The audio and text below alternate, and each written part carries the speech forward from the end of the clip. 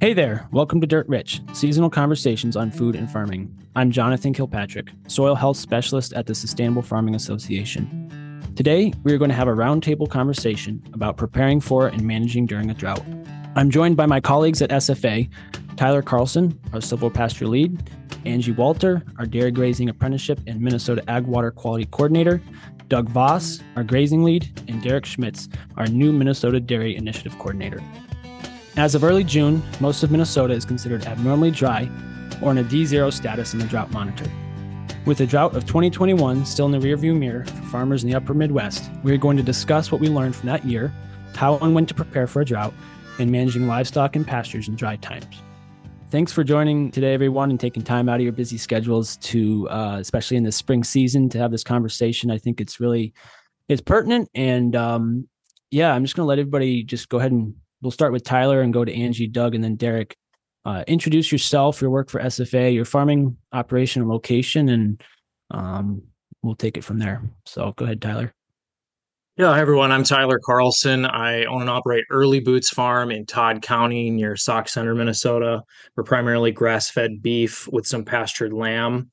For SFA, I'm the sort of silvopasture and agroforestry project lead, where we're primarily working on a number of grants, looking at the application of silvopasture for oak, savanna, and oak woodland restoration, as well as some training grants. So we're generating knowledge products and training, SWCD, NRCS, conservation resource folks. And I've been doing that for about 4 years and for SFA. And looking forward to sharing more about how we managed through the 2021 drought.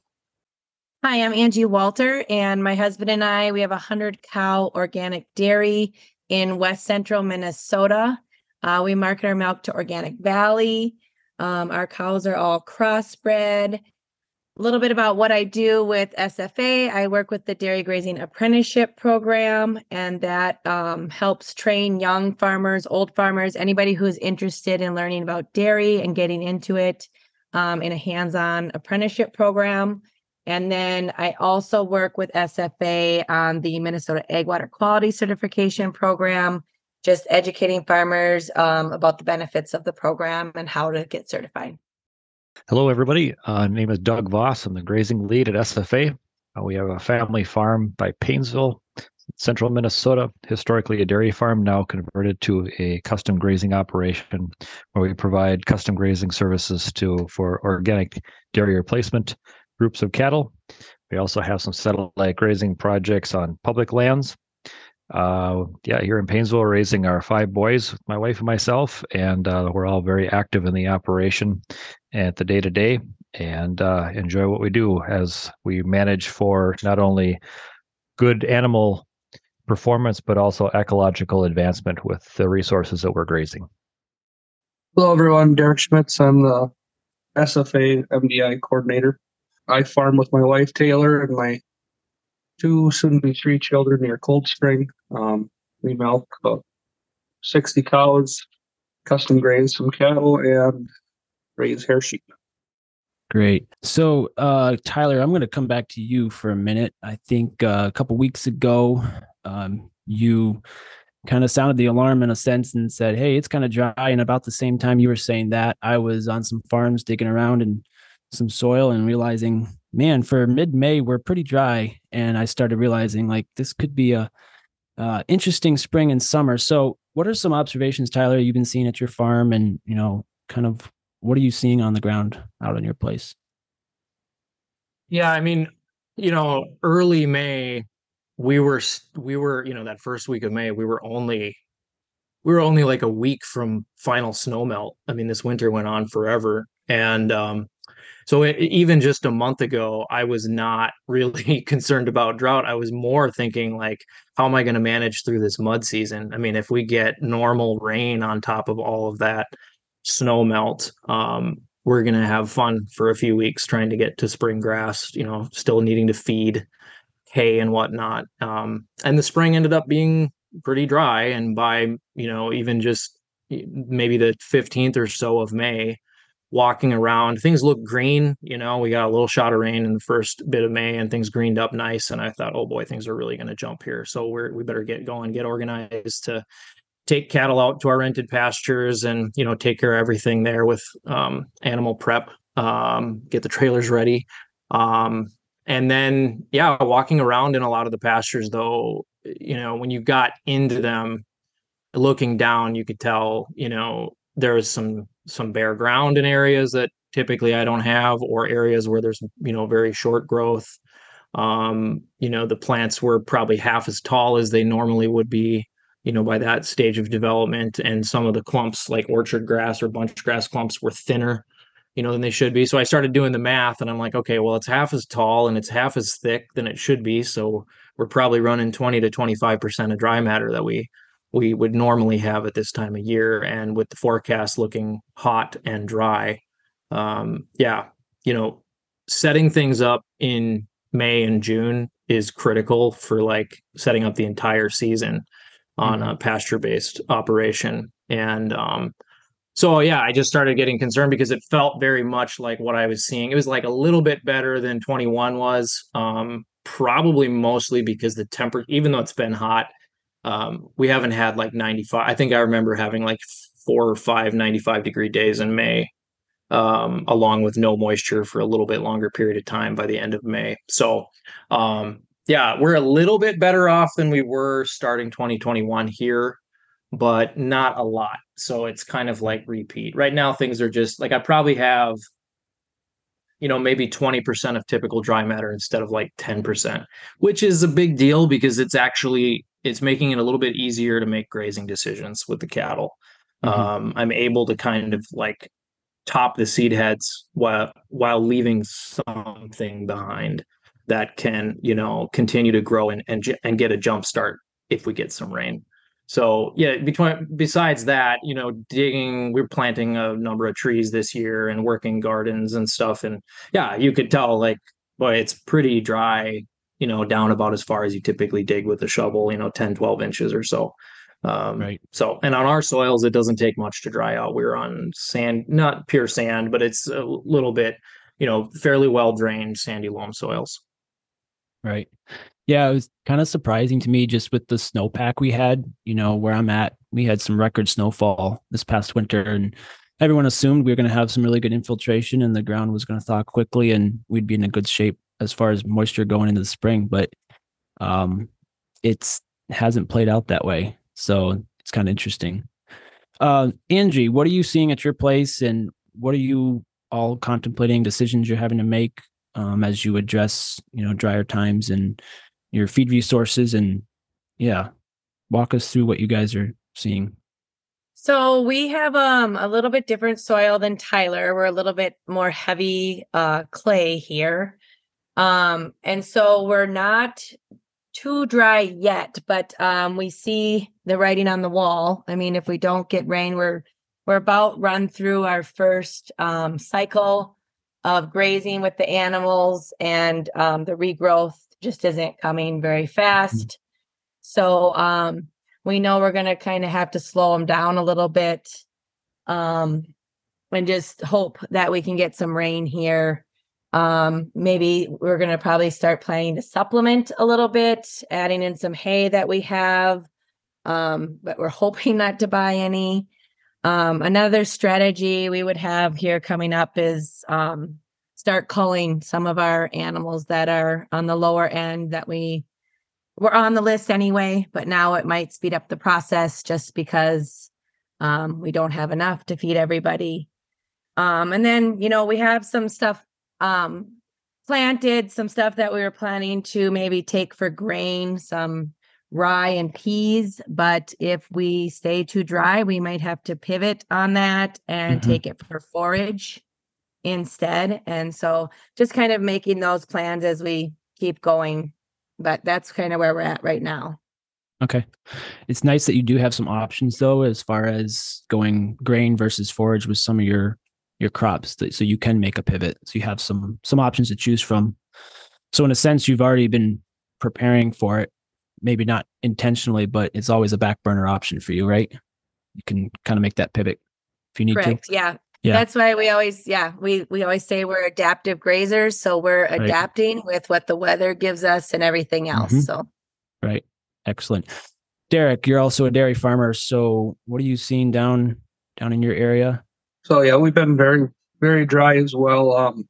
We're lucky enough that most of the farm is irrigated, so that helps a lot. But it's never fun to start irrigating in May.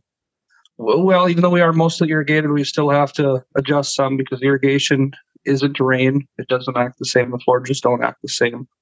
So what we're doing is grazing a little taller, just to try and keep things shaded a little more. And we're about to start making hay, and we'll be cutting that a little taller. We're cutting it a little later, just hoping for a little bit more tonnage, and cutting it a little taller as well, keep the ground shaded and protect the moisture we do have. So irrigating does get expensive, and we're also looking at culling some of the larger cows. So we'll have to buy a little less hay. We always plan on buying some hay, but with the dry conditions, that could make things quite a bit more expensive. Right. Okay. So Doug, what's your situation looking like? I know we were talking a little bit earlier this morning. You've already made some pretty drastic decisions as far as this year goes. So walk us through the thinking behind that and what you're seeing on the ground and the different places that you're grazing. Yeah. On the home farm, I have to say we're actually looking way better than we have in years just because of what we've learned from the last couple of years. Going into winter, we've left a lot more residual to provide cover because there's one thing with residual and dry conditions that last longer, right? So you need moisture to break down that refusal behind the animals. And so if you don't have the moisture to do that, that's armor for the future. So we've made some pretty darn deliberate efforts to set ourselves up for the following year with the way we leave things in the fall. So the home farm is actually working real well. We also had the opportunity to add another farm this last year, and we did that because we've had to send some animals home early last couple of years in drought.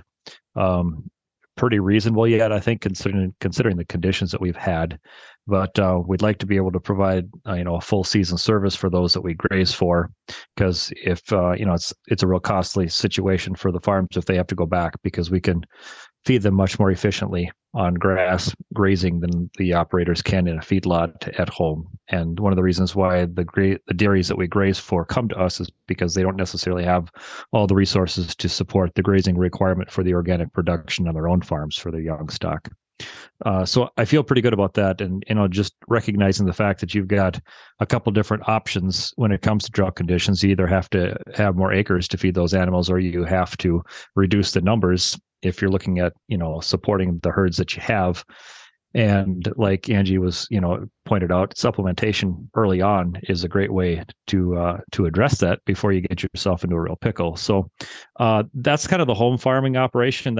I feel it's going pretty well. We're right now grazing some river bottom ground that was all flooded this spring because we did have the snow melt that we did. We had more snow than we've had last couple of years.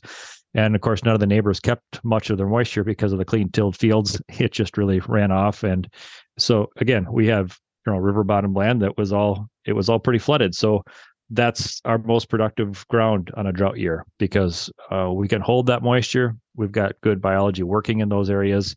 And right now, the heifers are grazing, some reed canary flats that are just starting to shoot heads, and it's up to my shoulders. You can't hardly see the backs of these 1,000-pound heifers. So that's pretty cool to think back to. Yeah, we had, water there 3-4 feet deep, and now we're grazing just about a month, later. So that's pretty cool. Now, where we don't have ultimate 100% control over the landscape, it's a very different story. So we graze some public lands, and we had left those lands the same way last year with the residual. We had some good stockpile, going in over winter, but that was also an opportunity for a planned burn at Sherburne National Wildlife Refuge is the one I'm referring to. And so it's been on the list for them to burn for a few years, and they have to have the right conditions at the right time in order to get that performed. So they had the fuel because we had the regrowth from last year to fuel that burn. But then, of course, they had no way of anticipating the conditions we have now. And without cover, we have very little grass. So we just made the determination yesterday not to bring a large group of stockers to run with the core group that we've got already there. And so our grazing numbers are going to be drastically reduced this year because of the conditions following the management that's been done there. So very different stories. And also Sandy situation at the refuge too. It's lower ground, but it's real sandy. And the further you go south, the sandier it gets. So even where it wasn't burned there, we just don't have, the soil to hold the moisture. Even if they did have some moisture in April, that type of thing, the conditions without that cover and soil temps have gotten to the point where cool seasons have shut down. They haven't even, they've given up on shooting a seed head even. So that gives you an indication of the stress on those cool seasons, and the warm seasons are coming on. But again, everything still needs some moisture. So they're real slow to develop. Yeah. So several of you have mentioned triggers to decision-making already. So drought triggers, and I'd like to walk through a little bit more drought planning and what are you wanting to see before you make a decision on a drought plan or implementing the drought plan or destocking, or, Angie mentioned taking a potential grain crop for forage. So, Doug, I'll just start with you and then anybody else just jump in. Let's just discuss drought triggers and what does it take for you to start implementing that drought plan or, making those decisions. Yep.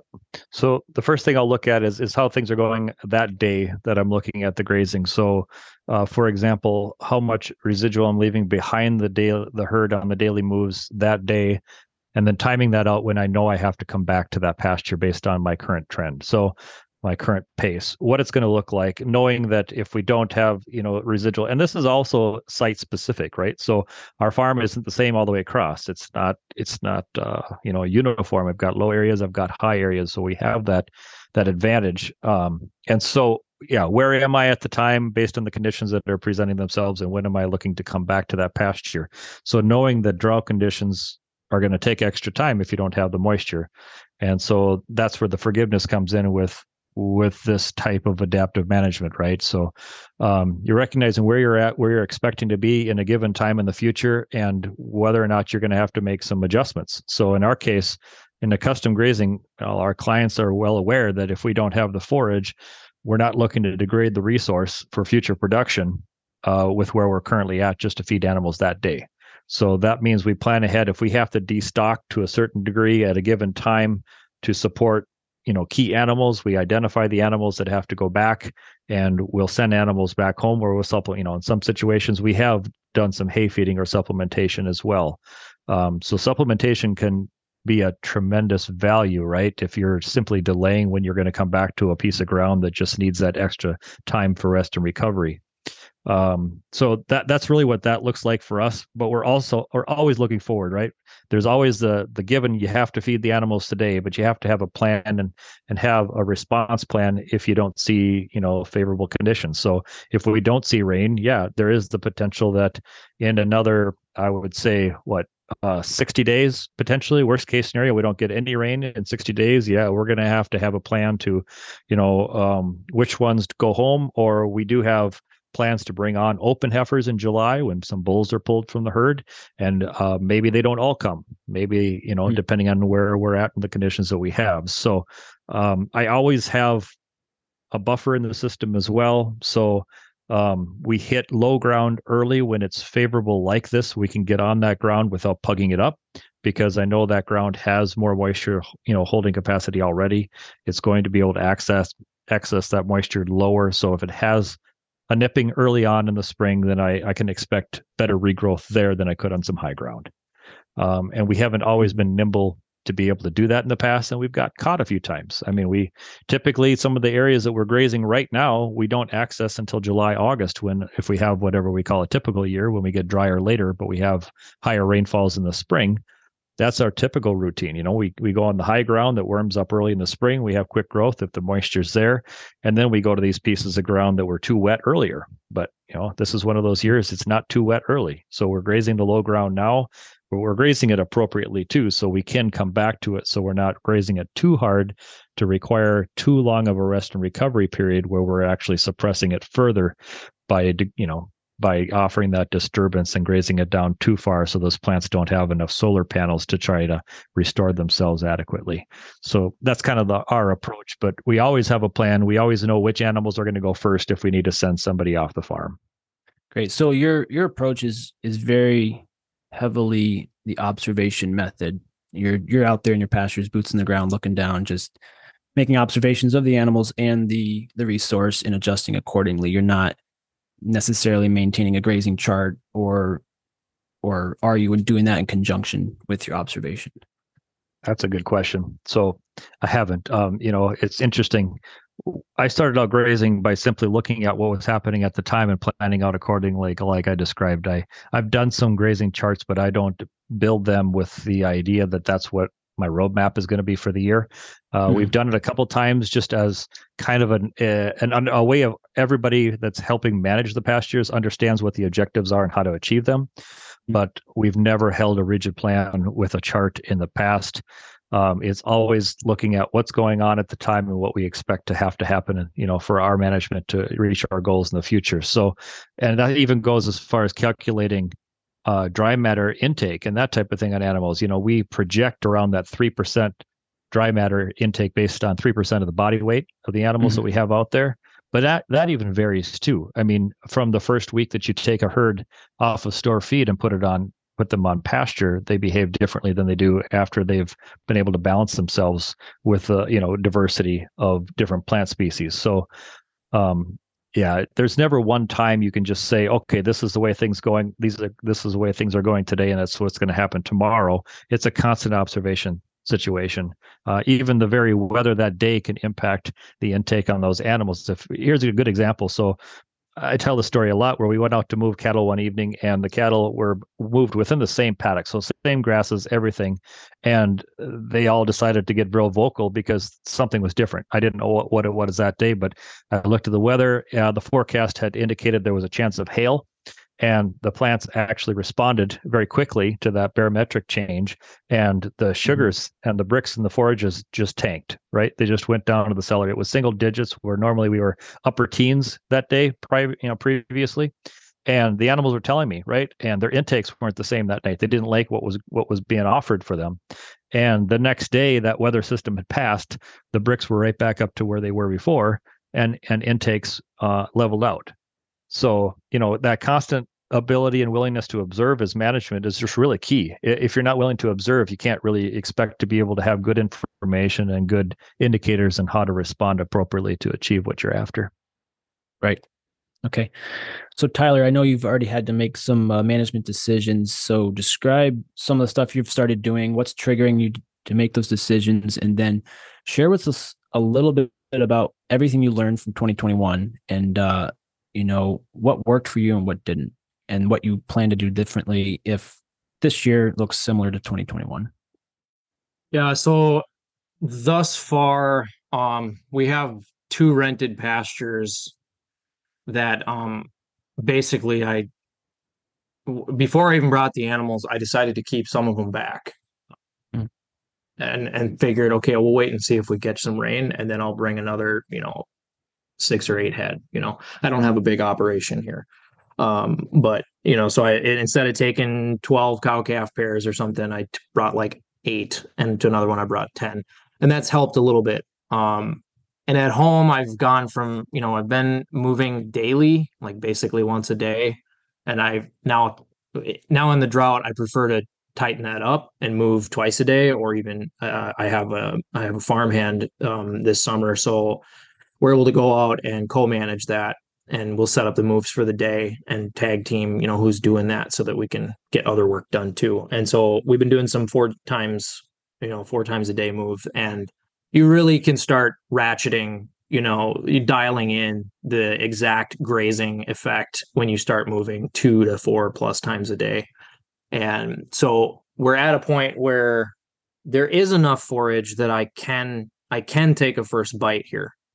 But I don't want to take a second bite. Like, the key is I never want to hurt something unintentionally just because I didn't put enough effort into grazing, the timing, the moves, and therefore, yeah, like we're gonna feed hay before we just go back and just start grazing 20, 30, 40 acres just because it's the last thing that's green, right? That is just, you're going to crush those 30, 40 acres in no time anyways. So what is the point? Yep.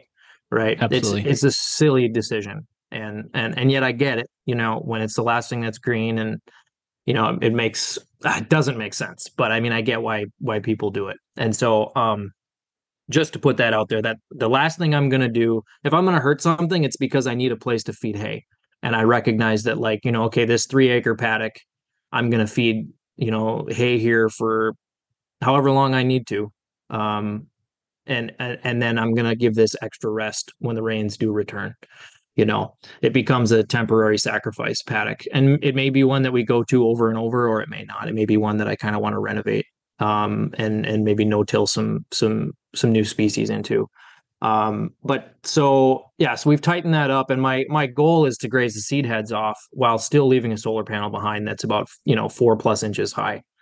And right now, my open ground pastures are high ground. They tend to be well drained. They were formerly tillable acres, and so they're at a point right now where they're about to probably start going backwards on dry matter, like what's standing out there. It hasn't been doing anything really for about probably 10 days, except for advancing in maturity.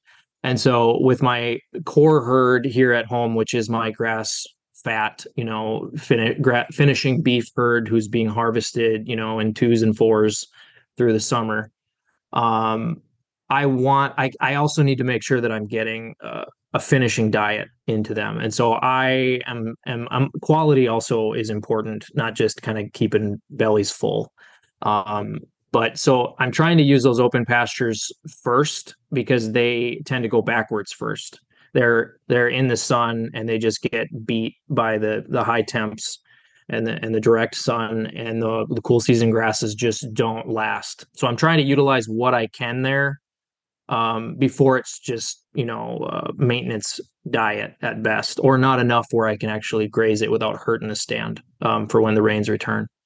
And then I have a lot of silvopasture on our farm. As I mentioned, I'm the silvopasture, project lead. And so we got about 30 acres of oak savanna that's, it's been in transition and produces quite a bit of forage for me. And, this year I'm probably running 90% of normal forage production there versus 20 in the open fields.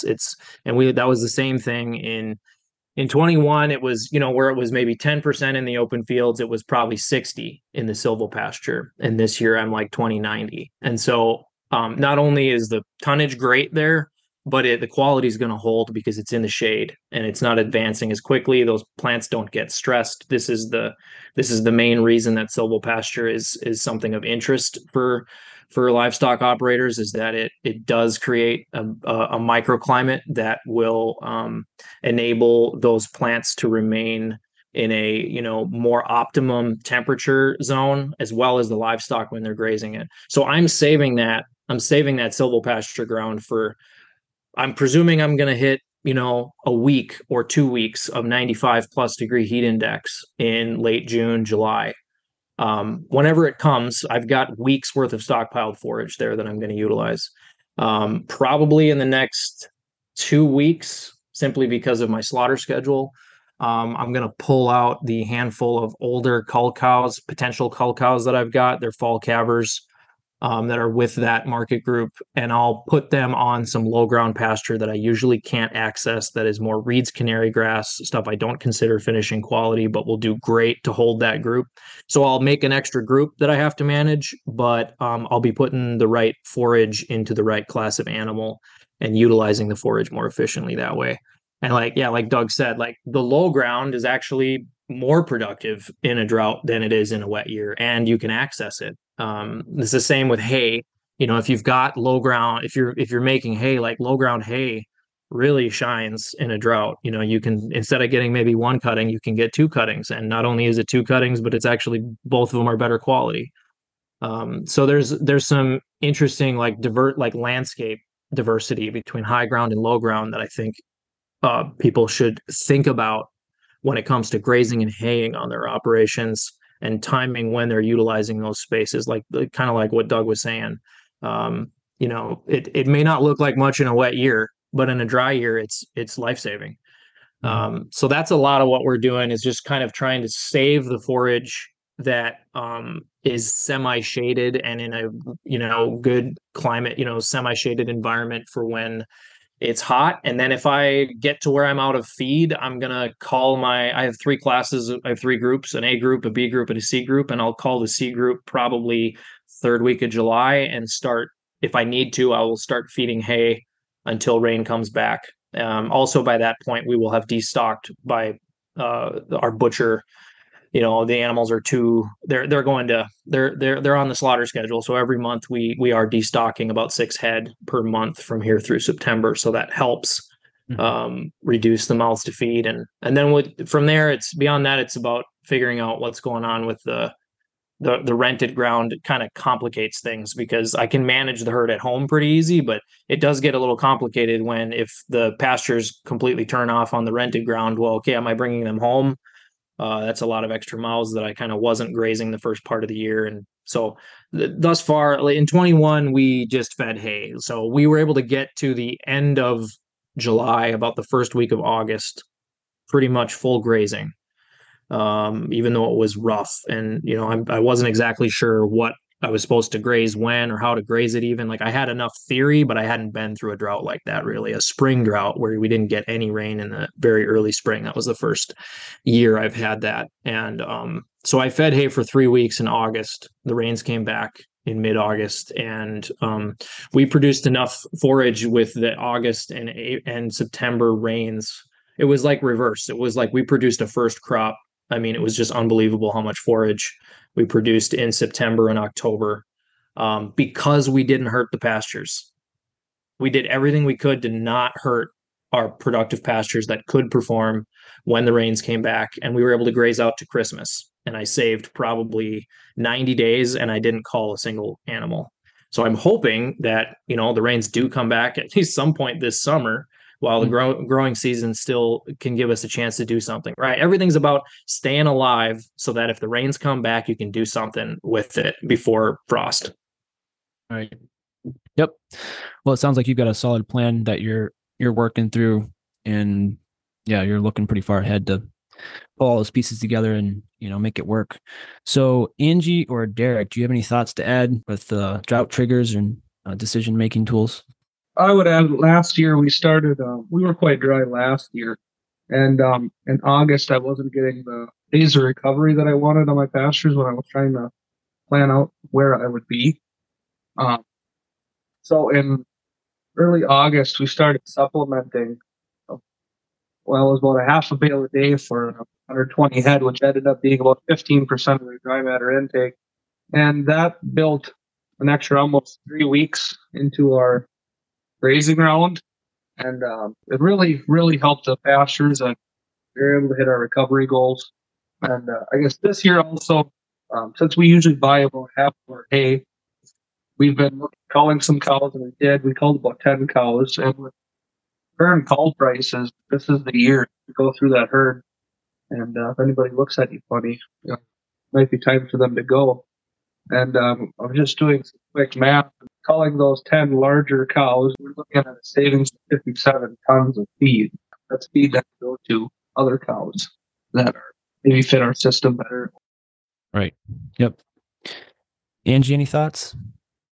Yeah, I'd just like to add a couple of things. All great ideas here that are being used, but a couple more that I thought of too, that we've done is, it's just about looking ahead.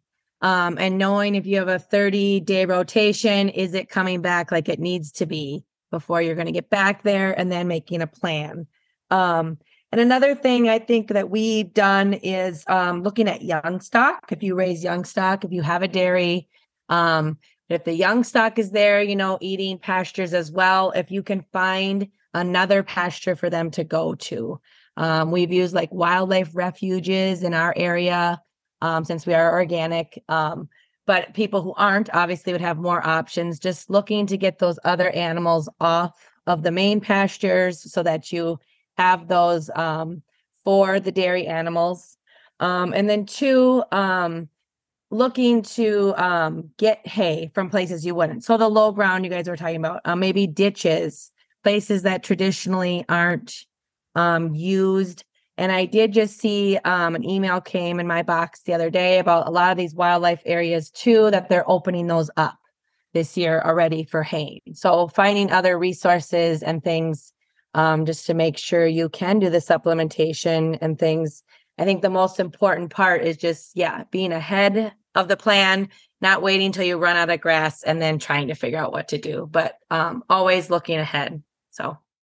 Right. Yeah. If I always like to say you need to graze like you're never going to get another drop of rain. So graze as if you're going to enter a drought at any time. And I think that really it's something you have to be conscious of. Sooner or later in agriculture, you're going to be faced with a situation like this. And so always being prepared and going into it with that mindset of being adaptive and ready to pivot quickly is something that we need to keep in the back of our minds. So we've discussed a lot, triggers and some decisions that we're making. Let's dive a little deeper into the resource side of it. Talk a little bit more about why it's so important that we increase our recovery times. What's actually happening below the soil, in the soil there with lack of moisture. And Doug, I'm going to come to you. So with lack of moisture, what are we seeing happening with nutrient cycling, the biology of the soil, temperatures, all that stuff, and break it down for us so that we can kind of visualize it and then understand how our management is impacting that as we're making drought decisions. Yeah. Well, first of all, a lot of times when people are managing ground, we have to understand that the resource doesn't care what our objectives are necessarily, if it's feeding cattle or earning an income. That's why we focus so much on the 6 principles of soil health at SFA as much as we do, because they really address the resource, right? Our context can't make the lack of rain less important, right? And so, like I talked a little bit earlier about the cover that we left last fall, because of the current trend and conditions where we haven't had the moisture. I mean, if you compare like the year of 2019, excessive rainfall, there's a lot of forgiveness with excessive rainfall when it comes to the plant's ability to recover, if not over impacted by livestock in a grazing situation. So when you don't have that, and you have, like we talked a little bit about the differences in soil types too today, Angie talked about the differences between her farm and Tyler's farm, and there's less forgiveness in sand typically when you're comparing lack of water. And so that resource, we have to identify what's going on with that specific area that we're looking to manage, right? And so all these different things like the armor of the soil, the diversity, and all these different things that we concentrate so much effort on, that really either shines or it doesn't shine. Like, so it's the indication of the success or lack thereof of our management when we get to these more trying times like drought. So it really is, you have to have a multiple of perspectives to do a really good job of managing any good resource, because yes, you have to balance what you're looking to get from income for it. You have to keep your operation viable. But if you make excuses and you make, you qualify bad management, it's going to be enhanced in the future with the way the resource responds. So if I feel like I have to feed my animals today, even though I know it's grazing down too far in that pasture, we've got a number of clients that have called and say, listen, my neighbors are calling me because, they've noticed that we have grass and they don't have grass. I mean, there's one in my mind I can think of off the top of my head. One operation, they had to get the animals out of the feedlot because they were having animal health problems, right? Whether it was just a resilience in the herd and they had pneumonia, or they have bad ventilation in confinement, whatever it was. So they put animals on pasture too early, and it impacted those grasses before they should have been. And that reduced their growing for that season by 75% or more. And so, we could say, well, listen, I have to feed my animals today. They're getting sick. I got to get them out on pasture. That's the only way I have to deal with that issue.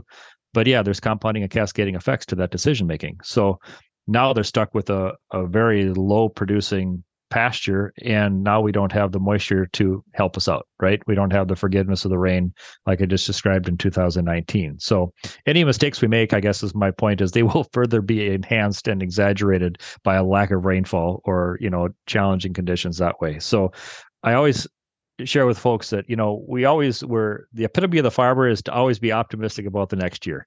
Otherwise we wouldn't be farmers probably, right? But we go into the season hoping for the best, but planning for the worst. So the idea is that, boy, I'm hoping for a good season. This is what I think that looks like. But if it doesn't show, if that's what does not develop, then what's going to be my response to that? And the idea in a drought is you respond before you react, right? So you want to plan for, okay, I'm going to do this because of this. I'm not going to come out and say, well, the grass is all gone. My cows are all thin because they've been putting on too many miles to get their calories. And and maybe my response might have been, well, they have to eat something, and so I throw open all the gates on my farm, and this is what I've had folks tell me in drought conditions. Well, I had to feed them something, and so as opposed to regulating where they were and for what reasons at the right time, they just said, well, they had to eat, so I threw all the paddock gates open and I let them go find their food. And that can, in my opinion, in some situations have pushed them back 2 or 3 years from where they could have been with sound management by protecting the resource. So you can't, you and I were talking a little earlier today, and I gave you the analogy. My son was riding his horse around the yard. He's got a new horse that he's kind of training. And I mean, just think of the horse as the resource, right? I mean, that's his means of transportation. You wouldn't think about beating the horse up against the tree and then asking it to take you for a ride later, right? I mean, you've got this resource that you're asking to team with. You're looking to enhance its ability to express good, productive forage for your herds. Why would you beat it up constantly and then say, why can't you provide for me? So if we're not thinking of it from a resource perspective, we're shortchanging our ability to really profit and improve the ecology for a number of reasons that we talk about in SFA a lot, whether it be water quality, air quality, nutrient density in the food that we're producing from the livestock that we're grazing. That's a whole conversation in and of itself. But we have to have a multiple of perspectives, and we have to be able to understand that if we're going to make sacrifices with what we're dealing with the resource that day, that we're going to have to account for the cost that that's going to bring in the future. So one of the reasons with the resource not to overgraze and take it down so far is the leaves are the solar panel of the plant. And what we're really witnessing is the energy cycle at work. So our root system also stores energy reserves. And if we compromise our root system through overgrazing and taking too many leaves off, we can't recover the energy, and the plant is just stunted, essentially. Right, Doug? I mean, that's kind of what we're looking at when we're grazing is how do we set this plant up for the best scenario for recovery, and our management determines that. Yep. So that is the general school of thought, and I agree with you. So typically we want to provide enough residual so we have some surface area on those leaves to capture sunlight. That's not to say that we want to impact the resource the same every time either. And so think of it like a pulsing effect. If we graze the same plant at the same conditions, the same time every year, we won't promote a vibrant ecosystem. We have to pulse the impact on the resource. That means we're starting in a different area of our farm each year when possible. No, right? So again, we're in a trend with drier conditions in the spring. We just talked about going to low ground as opposed to high ground, but that's helping us vary that impact. So even if I'm going to an area that I may have gone to last year, I'm going to vary the degree of impact that I have on that resource. And sometimes it surprises me too. I mean, sometimes there's something in particular that we're looking to potentially suppress. I mean, we've got an area that I have in mind when I'm talking right now that we grazed really hard last year because we wanted to knock down some trees that were growing up against a fence line. So it wasn't that we were necessarily trying to suppress the grasses that were there, but that just happened naturally. We just planned not to come back to that area for quite some time in the future. But the grasses surprised us. Even though we took them down further, they responded very, very positively when they did have the rain that did come. So yes, we do want to leave solar panels, generally speaking. And this statement is often made with grazers because the tendency of grazing is to graze down too far oftentimes and come back to a paddock too soon. Does that mean everybody does that? No, but that is the general tendency. We don't understand the impact that we can have by altering our rest periods and extending them out. There's got to be more than just looking at keeping things highly vegetative, what we refer to as kind of the New Zealand model. Different climate, different rainfall, obviously. I mean, rainfall is not usually an issue in most of New Zealand. So that's a different situation, different context that we're dealing with here. But yes, anytime we're taking half of the total biomass on top, we have the potential of suppressing root function, which we just have to take into account with what we plan to provide for a rest and recovery period. So it's can't believe how much time we've already used up, and there's a lot to discuss with drought. But I want to be careful to kind of keep us on schedule here and respect everybody's time. So in the last few minutes that we have, I just want to kind of open it up for you all to share resources that have been helpful to you, either currently or in the past. Any other thoughts? I'll just say that 2 years ago, I just happened to be in the FSA office doing some other paperwork, and they were already aware, that things were looking pretty dry. This was like mid-June. And so they had asked me if I had certified my pasture and hay acres, which I had never done before. Didn't know that was something I could or should do. That's different than like the ARC payment certifications. Anyways, so I think for a lot of our members, they probably are unaware of that, especially if they're new, like I am. And so by certifying those acres, I was able to take advantage of the various pots of money that then became available once a county-wide drought disaster was declared. And so that was a big help for me, being able to weather the exorbitant hay costs, because we did a great job getting through the growing season, but then winters, we buy pretty much all of our feed.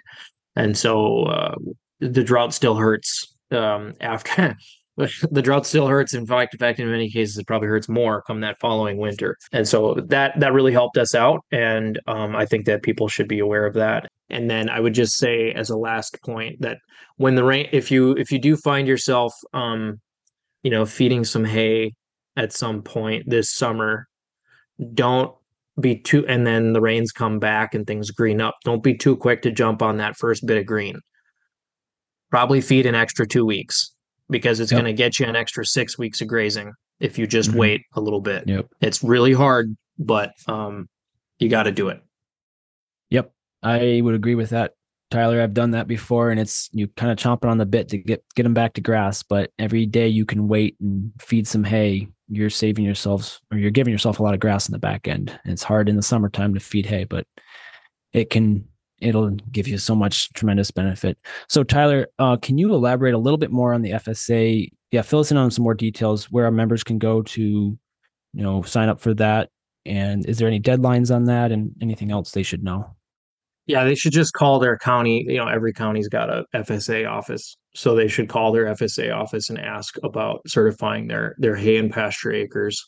And they'll want to know, it's very simple. You just, print out on a map and it shows how many acres, and you say, yep, this is hay. It's this kind of, maybe it's a cool season mix, or it's warm season grass, or it's alfalfa hay, or it's grass hay, or something like that. That's about the information they want.